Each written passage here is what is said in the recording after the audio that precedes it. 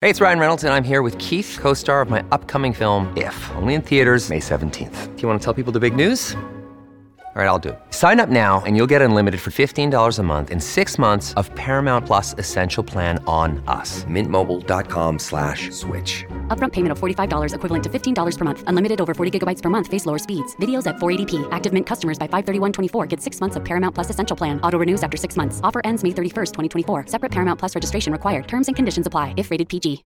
When you need mealtime inspiration, it's worth shopping Kroger, where you'll find over 30,000 mouth-watering choices that excite your inner foodie. And no matter what tasty choice you make, you'll enjoy our everyday low prices, plus extra ways to save, like digital coupons worth over $600 each week. You can also save up to $1 off per gallon at the pump with fuel points. More savings and more inspiring flavors make shopping Kroger worth it every time. Kroger, fresh for everyone. Fuel restrictions apply.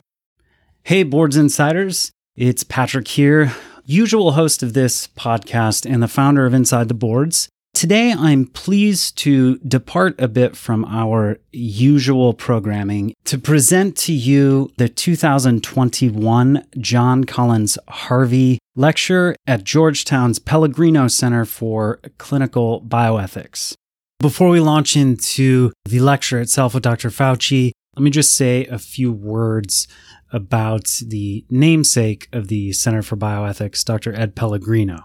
If you've listened to our show before, you probably heard me reference Dr. Edmund Pellegrino.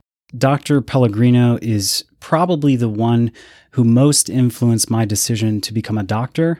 He was a professor of medicine and medical ethics. He had dual appointments in philosophy, in the philosophy department and Department of Medicine at Georgetown. He's rightfully been called the father of bioethics, founder of the Journal of Medicine and Philosophy, and he was the chair of the President's Council on Bioethics at a time in 2007 when I was a second-year medical student serving as the Pellegrino Fellow at Georgetown. To give you an idea of who Dr. Pellegrino was, I'll let him say a few words. It's a pleasure for someone like myself, who has been in medicine for more than 60 years, to see another group of young people willing to undertake the responsibilities that go with being a physician. It's a combination of privilege and responsibility. I think you made a wise choice, particularly today when so many young people have so many other avenues available to them. But having decided to embark on that career, I'd like to take a few moments to say something about the heart and soul of what it is to be a physician. So that comes from a white coat ceremony talk that he gave back in, I believe it was 2005 at Georgetown. So if you are interested in learning more about Dr. Pellegrino's work and the philosophy of medicine, head over to our website, insidetheboards.com, where you'll find some links for this episode, which will also be in the show notes, to a life and work of Dr. Edmund Pellegrino YouTube playlist featuring some of the talks and interviews he gave, a link to the Kennedy Institute of Ethics digital collection catalog of the 650 plus written works that Dr. Pellegrino composed throughout his life, a link to the Philosophy of Medicine Reborn, a collection of essential Pellegrino in one handy volume. And it is with much thanks to Father Miles Sheehan and Marty Patchell at the Center for Clinical Bioethics for giving us the permission to publish this. Here is the 2021 John Collins Harvey Lecture, a conversation with Dr. Anthony Fauci. Today, we're having the 18th annual John Collins Harvey Lecture, sponsored by the Pellegrino Center for Clinical Bioethics at Georgetown University. My name is Miles Sheehan. I am the recently appointed director of the Pellegrino Center for Clinical Bioethics. By training, a physician who specialized in internal medicine and geriatrics, and I'm also a Jesuit priest. Before I introduce our distinguished guest for this Harvey Lecture, which because of the pandemic, we're presenting as a conversation, please allow me to share with you a bit about Dr. John Harvey.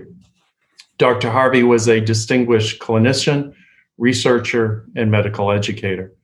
A graduate of Yale and the Johns Hopkins Medical School, Dr. Harvey was a faculty member at Hopkins before moving to Georgetown University in 1973.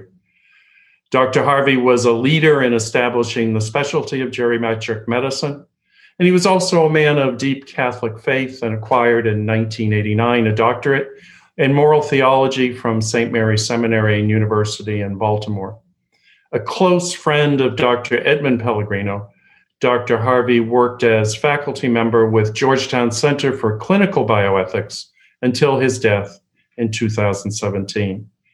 Having had the privilege of meeting Dr. Harvey, I can testify to his warmth, his humor, and his erudition. I'd also like to welcome members of the Harvey and Pellegrino families who are in our audience today. I can well imagine that Dr. Harvey and Dr. Fauci, our guest today, would have enjoyed a close relationship if their paths had crossed, but I don't think that was the case. Dr. Anthony S. Fauci is the director of the National Institute of Allergy and Infectious Disease and is obviously well known for his leadership nationally and globally on issues of infectious disease as well as immune disorders. An advisor to 7 presidents of the United States, Dr. Fauci also had a major role in developing, during the George W. Bush administration, the President's Emergency Plan for AIDS Relief, PEPFAR, a program that has saved millions of lives globally. Dr. Fauci hails from Brooklyn, New York, where Dr. Pellegrino came from as well. He was educated at Regis High School in New York City and the College of the Holy Cross in Worcester, which incidentally are run by Jesuits, and then went to Cornell University Medical School, graduated in '66, did a residency in internal medicine at New York Hospital Cornell Medical Center before moving to the NIH for postdoctoral training. Dr. Fauci's been an extraordinarily successful researcher and scientist, one of the most impactful published authors in medicine, and the recipient of numerous honorary degrees and awards, including in 2008, the Presidential Medal of Freedom. Dr. Fauci, in a couple minutes, I'm going to ask you a COVID question, but I'd like to start with something else, perhaps for a change for you. A little bit of personal history. I've never met you before, but when I was a first-year resident, I actually learned from you and spent a lot of time wondering who the heck this Anthony Fauci guy was when I was a resident in internal medicine and I had a patient with mixed cryoglobulinemia and vasculitis. We never quite figured out why, and then that was probably because hepatitis C wasn't discovered until 1989. So I read a lot of work at that time. How did your early years after your residency develop your career in immunology and infectious disease? Well, I took a dual fellowship at the NIH, both getting me board certified in infectious diseases and clinical immunology and allergy. That was the way the fellowship was organized back then. So I had a dual interest in the body's immune system, and I got involved in autoimmune inflammatory diseases and the role of immunomodulatory agents, glucocorticoids, cytotoxic agents, in the entire spectrum of vasculitides. And I did that from the time I finished my chief residency in 1972 to the time of 1981. And I did that, and it was a lot of fun. I was very successful. As you know, we developed many of the therapies that were currently used to put vasculitic syndromes into remission. But then in 1981, I was struck by the first report of a small cluster of cases of gay men who had a very unusual, previously undescribed disease. And I made a decision in my professional life to change what I was doing out of the realm of pure inflammatory disease and take the step back into my world of infectious diseases. And I studied these young men for years until we finally found out 3 years later that this was a viral-induced disease, which we ultimately called AIDS. And then ever since then, that's one way or other what I have been continuing to do, despite all the other opportunities that have come my way in other areas of infectious disease. Dr. Harvey was known as a mentor and a source of good advice to students and physicians in training. Who have been your heroes and mentors?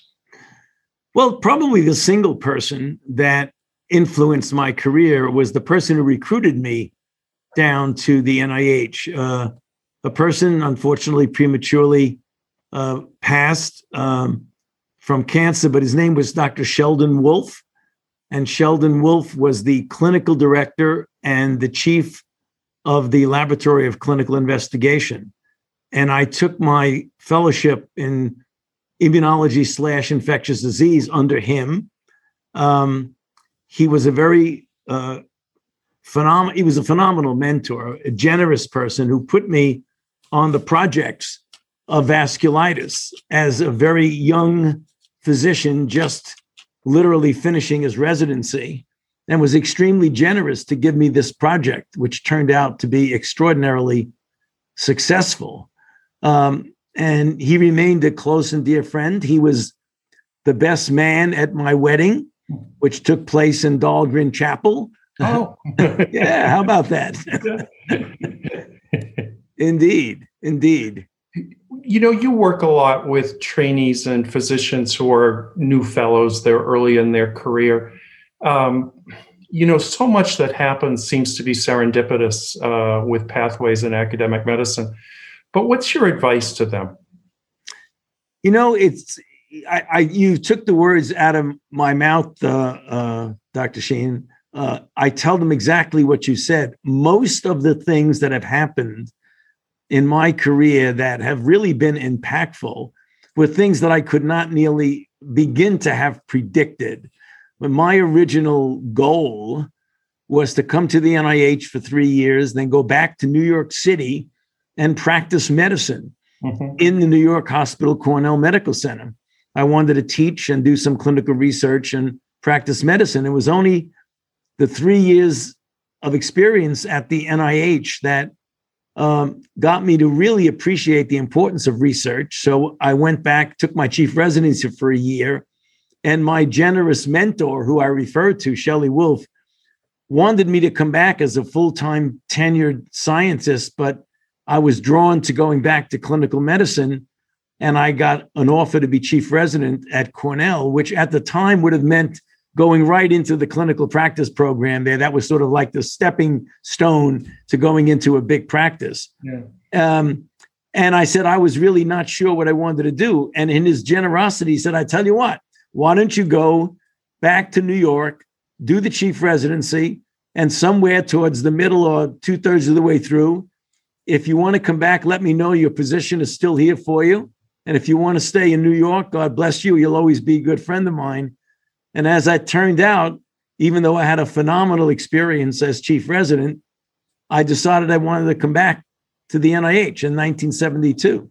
And I did. And I've been there ever since. Yeah. I know that you are the husband of Dr. Christine Grady, who is head of the Department of Bioethics at the National Institute of Health's Clinical Center. What do you think are the main challenges for bioethics in the future? And given your experience and mentoring advice, do you have any advice for me as a newly appointed director of the Pellegrino Center for Clinical Bioethics?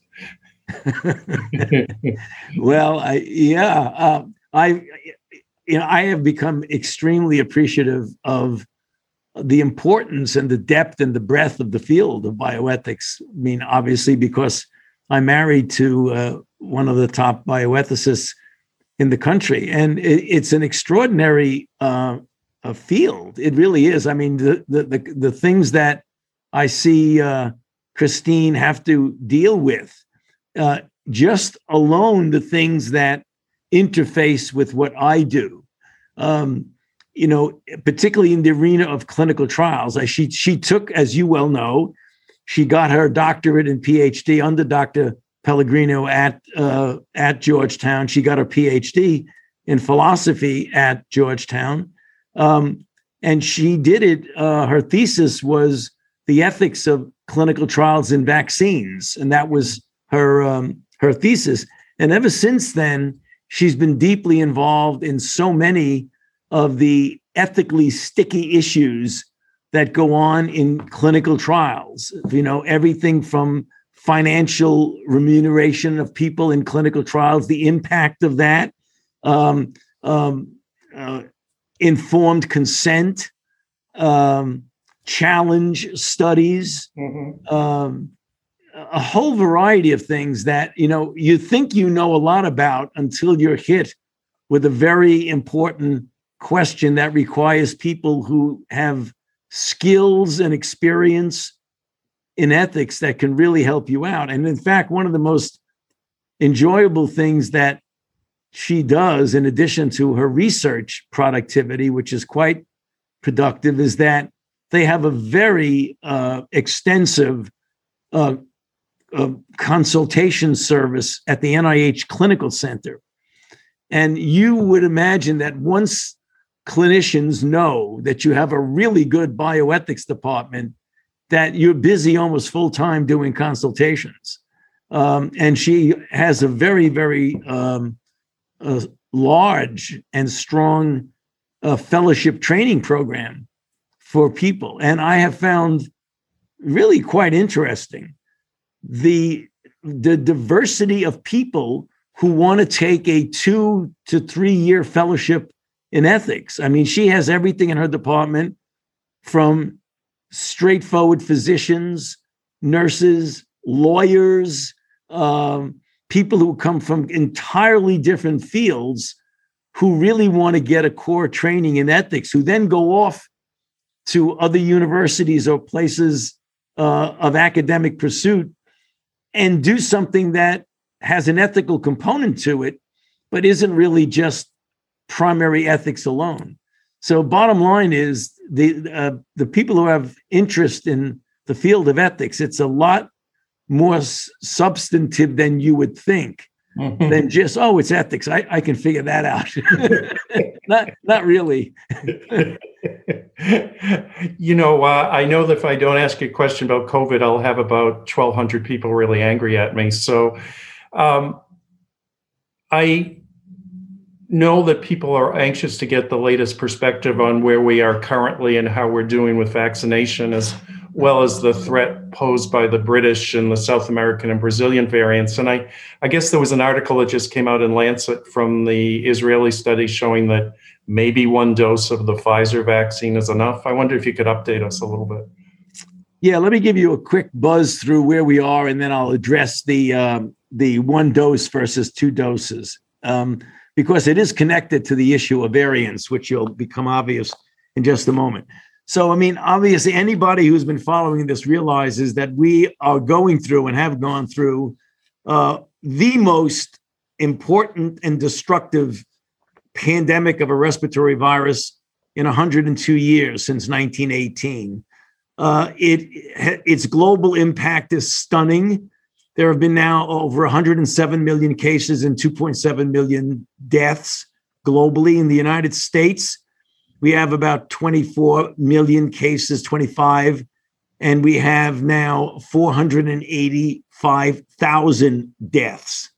At the peak of the third wave, which we're just coming to the end of, we were having anywhere from 300,000 to 400,000 cases a day, and over 3,000 to 4,000 deaths per day. We came perilously close to having our hospitals overrun in this last surge. The first surge, as you remember, was in the late winter, early spring of 2020, dominated by the New York City metropolitan area. The big problem there is that when we hit the peak and came down, we never got down to a good baseline. We always had about 20,000 cases. Then we try to open the economy. You might recall in the early summer, we said, let's open up America again. We put out some guidelines to do that carefully. Unfortunately, there was a great disparity among the states and how closely they followed that.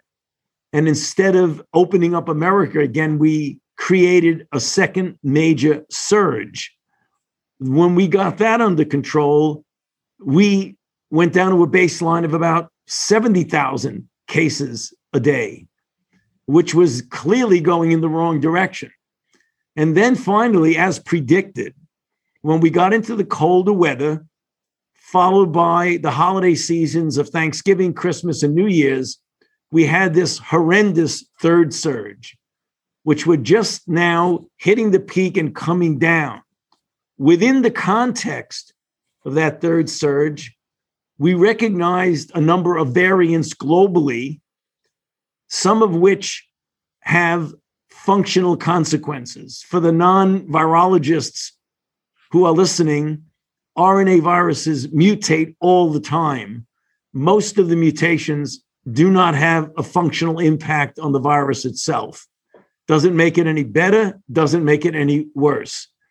But every once in a while, you'll get a constellation of mutations, which leads to what we call a variant or a new lineage. One in the UK called B117 has been shown to be considerably more likely to transmit from person to person. And in fact, it is a bit more pathogenic or virulent. That particular lineage, this B117, is now in the United States in over 40 states and over 1,000 people. The modelers who do the kinetics and the dynamics of viral replication predict that by the end of March, it will be the dominant strain in the United States. Simultaneous with that is the evolution of a strain in South Africa called the B1351. This one is a bit different in the following reason. When you look at the impact of this, although we don't know whether it spreads more rapidly, the one thing it does have is that the successful vaccines, which we've developed, and I've skipped over that quickly, but we have now, luckily for us, we've funded the development of and clinical testing of 3 platforms, 6 vaccines, 6 companies. 2 of them are already reached in the EUA. The ones we're all getting now, the vaccine that I received, a prime boost of an mRNA, which gives 94 to 95% efficacy.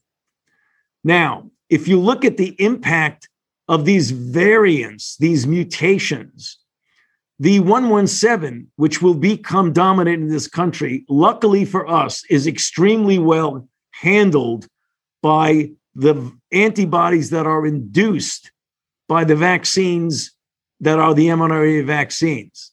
In contrast, the variant that's in South Africa, the B1351, has been about 5 to 6-fold diminution in the ability of the antibodies induced by the vaccine to control it. But the vaccine induces such a high titer of antibody that even with the 5 to 6-fold diminution, it still gives you about 50 to 55% efficacy against the virus in general, which is this new strain. But the good news is it prevents hospitalization and deaths very well. So we're kind of unfortunate that we have variants, but we're lucky that the vaccines we have seem to do very well. So that takes care of where we are. This new concept that came out yesterday evening about the Israelis did a study in which they showed that a single dose instead of a prime boost of the Pfizer vaccine gives about an 85% efficacy against symptomatic disease and a 72% efficacy against symptomatic and asymptomatic disease. The suggestion being, since we have a shortage of vaccines, namely the demand is greater than the supply, why don't we just give one vaccine instead of others? In other words, a prime boost. There's a real problem with that I actually explained on a press conference from the White House literally 3 or 4 hours ago. And the problem is that although it does induce a reasonable response, we do not know how durable that response is.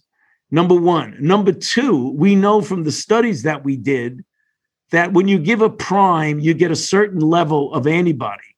When you give a boost, you increase that tenfold. So the tenfold increase allowed the cushion that allowed it to be effective against the variance. Now, if you remove that cushion and you say you got a pretty good level, but it isn't up here, we don't know whether you're going to lose the protection against the variant. Number two, when you have a suboptimal protection, even though it's reasonable, if it's suboptimal, the problem is you might inadvertently select for variance, because when you put inadequate immune pressure on a virus, it will find a way to escape that immune pressure. So even though I'm not criticizing the study, because it's a good study and we're going to have to pursue that maybe there is something there. Right now, it isn't sufficient enough for us to say, just get one shot. No, if you get the mRNA, come back for your second shot. If you got the Moderna, come back 28 days later. If you have the Pfizer, come back 21 days later. Great. Thank you very much. You know, for the students here at Georgetown Medical School or any medical school, what would be your advice? You know, you talked about how many things seem serendipitous. It's you get interest in somebody, you find a mentor, you cut some breaks. But what would be your advice to them on how they should approach their medical education and future careers? I think with an open mind, to appreciate that you will never, ever know as much as you want to know. And you've got to be able to deal with that, because the amount of knowledge in today's field of medicine is almost unlimited.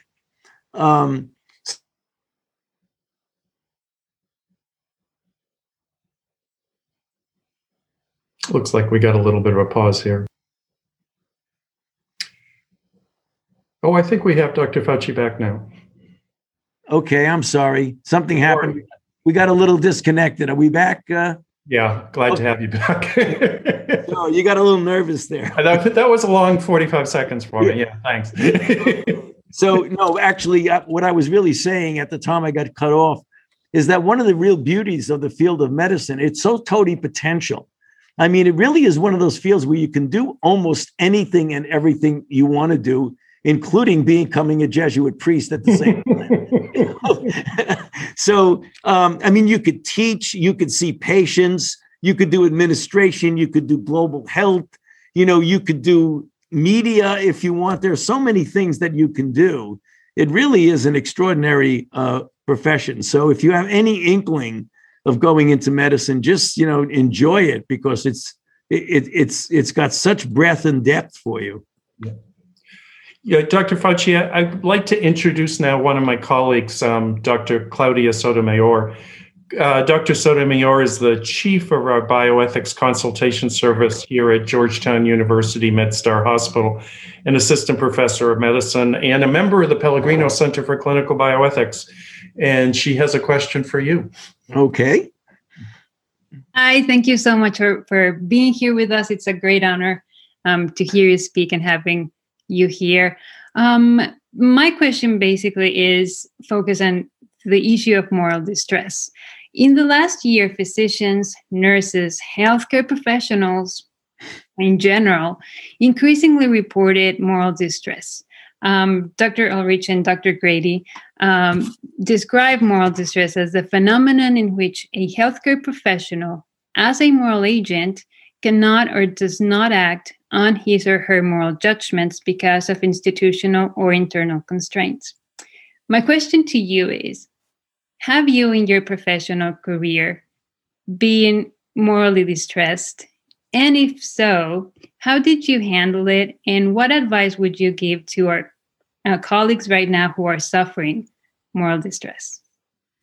I have to say, I'd like to give you an answer that we could build on, but I have not, in my experience, experienced moral distress in the sense of wanting and feeling I needed to do something, but because of institutional or other constraints, have not been able to do that. But I thoroughly understand what you're talking about, particularly since my wife wrote about it.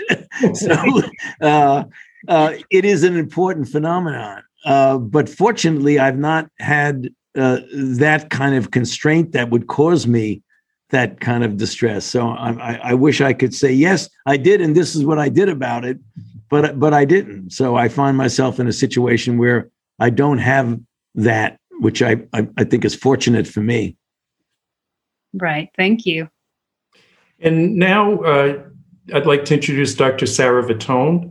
Dr. Vitone is assistant professor in the nursing department at Georgetown School of Nursing and Health Science, as well as a valued member of the Pellegrino Center. Dr. Vitone? Thank you. So nice to meet you, Dr. Fauci. Thanks for being with us today. So I'm thinking more about both now and about moving forward. Are there lessons from your career in this or other health crises to help guide us as ethicists and nurses and doctors working together to move us forward? Well, when people ask me for advice about moving forward, I always feel like I'm talking to people who probably have more insight and experience than I do, about that. But the one thing that in answer to the question that I just did with Dr. Sheehan is that ethicists should appreciate how important their calling is, their field, because they often feel, I know that it's a field that, is kind of vague, a little bit disrespected, maybe, that people think, oh, well, what's ethicist? I can handle this myself. And a lot of people feel that way. It says, oh, I don't really need an ethics consult. I could figure this one out. Ethics comes naturally. Yeah, well, ethics is a really complicated field, as I have learned, and has made me very humble about it. So the lessons that I learned from this outbreak is that there are a lot of ethical considerations that come in everything from the inequities and inequities of not only the healthcare system, the availability and accessibility of interventions, be they vaccines or therapies, the relationship between your responsibility to your country and the moral obligation that you might have to take care of those who are less fortunate. For example, making sure that there are resources that those who are less fortunate as we are, and we're facing that right now, as when you get vaccine available and you look at the availability of vaccine throughout the world versus the rich countries, those are all ethical considerations and lessons learned. The whole issue that I know my wife had gotten into, or at least one of her fellows is the idea about challenge studies. When do you do challenge studies? When are they ethically sound? What are the considerations? So, going through this COVID-19 experience merely just reminds me of the importance of ethical considerations, and why when I talk to, mostly your people that are your students or your fellows or what have you, and I give them the answer that you're getting into a very interesting, exciting, and generally underappreciated field. Thank you so much. Dr. Fauci, we've been asking you very serious questions, and so I'm going to ask you a minor one. With great respect, you're an enormous intellect, a person of great heart, but you are not the tallest man in the world. How did you become the captain of your basketball team at Regis High School? I was really good.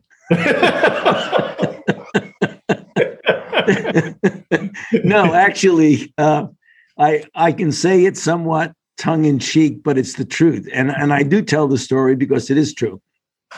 So my father was also short of stature, which is, it just goes to show genetics really work. My father had a very, very important talent. He was the New York City champion in the 220 and the 440-yard dash in the Utrecht High School in the Bensonhurst section of Brooklyn. He was one of the fastest people they have ever seen. He went into the Olympic trials. He was really, really good. So on the one hand, the good news is I inherited my father's speed, but the bad news is I inherited my father's height. So the reason I was a pretty good basketball player and the captain of my basketball team in New York City was that besides having good court presence, because I was a point guard, I was really faster than just about anybody else on the court. And the game that we played was mostly a fast break game. We were very much a transition basketball team instead of just setting up. Mm-hmm. So if you could just get me the ball anywhere near half court, I could definitely drive by you and score. So that's how I became the captain of my basketball team. Well, I heard from some older Jesuits who were probably in high school and they were at St. Peter's Prep. And they said, that Fauci guy just used to run rings around us. So, the reason why I remember the St. Peter's Prep game, they won. They were very good. And St. Peter's Prep had as their star a guy named George Blaney, who went on to Holy Cross to play and then to become the coach of Holy Cross for years and years. And it was playing against people like that who, even though you thought you were really good, when you played against someone who is as fast as you are, as a good shooter as you are, but that's 5 or 6 inches taller than you are, that's when I decided I would go into medicine. I know that when you were at Holy Cross, you did the pre-med, but with the classics focus on it. And I heard you give an interview with John Hart at Loyola University a few weeks ago, where you mentioned that the classics gave you an insight into human nature that you found helpful dealing with crises, not to mention personalities. I know you've had to deal with some personalities recently. Yeah. So with any of the authors you found particularly valuable or particular work that influenced you? I wouldn't say it influenced me, but it just gave me such an academic insight, particularly with Greek. We, as I'm sure you do in your classics, we really literally had to translate the Iliad and the Odyssey, which, if you look at all the characters in Homer's work, you really get a feel that even centuries and centuries and centuries ago, the commonalities of human nature and the things that pain people and the things that excite people and the things that anger people, were going on way, way, way, way a long time ago. Yeah. And I just found that studying human nature through the classics, I would say, with all due respect to the hardcore science, of biology and chemistry and all the things you really need to know, that my skill as a physician is dependent as much on the humanitarian education that I got with the classics than understanding the biology of a particular organ system. Mm-hmm. Great, thanks. And just a final question. I know we got a hard stop coming up. You have to move in between the media spotlight, be generous enough to deal with stuff like this, work at the highest levels of the U.S. government, direct the NIAID, supervisory research. I think you're still seeing patients as well as being a husband and a father. How do you juggle it all? Do you get any time for you? Well, in non-emergency situations, I have, I still am a workaholic. I'm an unapologetic workaholic, but I'm fortunate enough that I have a great family. When my children were at home, I have, as you can imagine from what I've been saying about, I have a spectacular wife who understands me very well and is incredible in her own right, extremely talented. So I just do things fundamentally at the family level. When my children were at school, they all, went to the National Cathedral School in DC, and we used to get involved in all of their sporting events, be it crew and cross country and diving and things like that. But I mostly have fun as a family person. I mean, I love nature. I love to run. My wife and I have run marathons and 10Ks together, and we still essentially exercise every day together. That seems simple and maybe not exciting, but it's really enjoyable. Right now, for the last year, my life has changed completely because this has been such an extraordinary demand on time that it looks like or feels like a year plus a month or so's drinking out of a fire hydrant. It really does. I mean, you've heard that metaphor many times, but it's true. It does feel that way, whether it's Saturday or Sunday or Monday or Thursday, that Chris and I don't know the difference. We just work. I mean, we do carve out time to be together and do things like going for walks and stuff like that. But we have to put really everything else on hold because of the seriousness of the situation we're in. And just to finish off, when you said that, when Lent started a couple of days ago, I remember going, did it ever end since it started last year? I keep on hedging my bets as to when I'm going to be able to walk around without a mask. And I got high hopes for Pentecost this year. But these things, part of me feels this is going to be part of a new future that, there've been the 3 different coronaviruses that have shown up in the last 20 years that have been pathogenic, and that this seems to be a source that's regrettably broad and deep and resourceful in its mutations. Right. Am I being too pessimistic? You're being realistic, but not necessarily. You don't need to be that pessimistic because I believe that we have the capability scientifically to develop what we call the universal coronavirus vaccine. In other words, one that really covers at least all of the SARS-CoV-2 mutations, but also the entire spectrum of the family of coronaviruses. It is likely that the 4 coronaviruses that we've been dealing with for decades, which cause the common cold, 15 to 30% of all the common colds that you and I experience every winter repetitively are coronaviruses, usually 4 of them.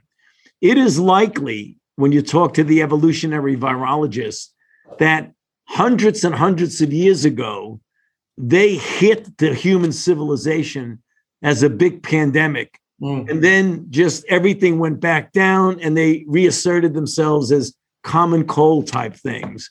So I think that you're absolutely right. These viruses have the capability. We got hit with 3 in 18 years that have been either pandemic or pandemic potential. So shame on us if we don't develop a universal coronavirus vaccine. I just want to express my appreciation for your taking the time to be with us and for helping us out at the Pellegrino Center.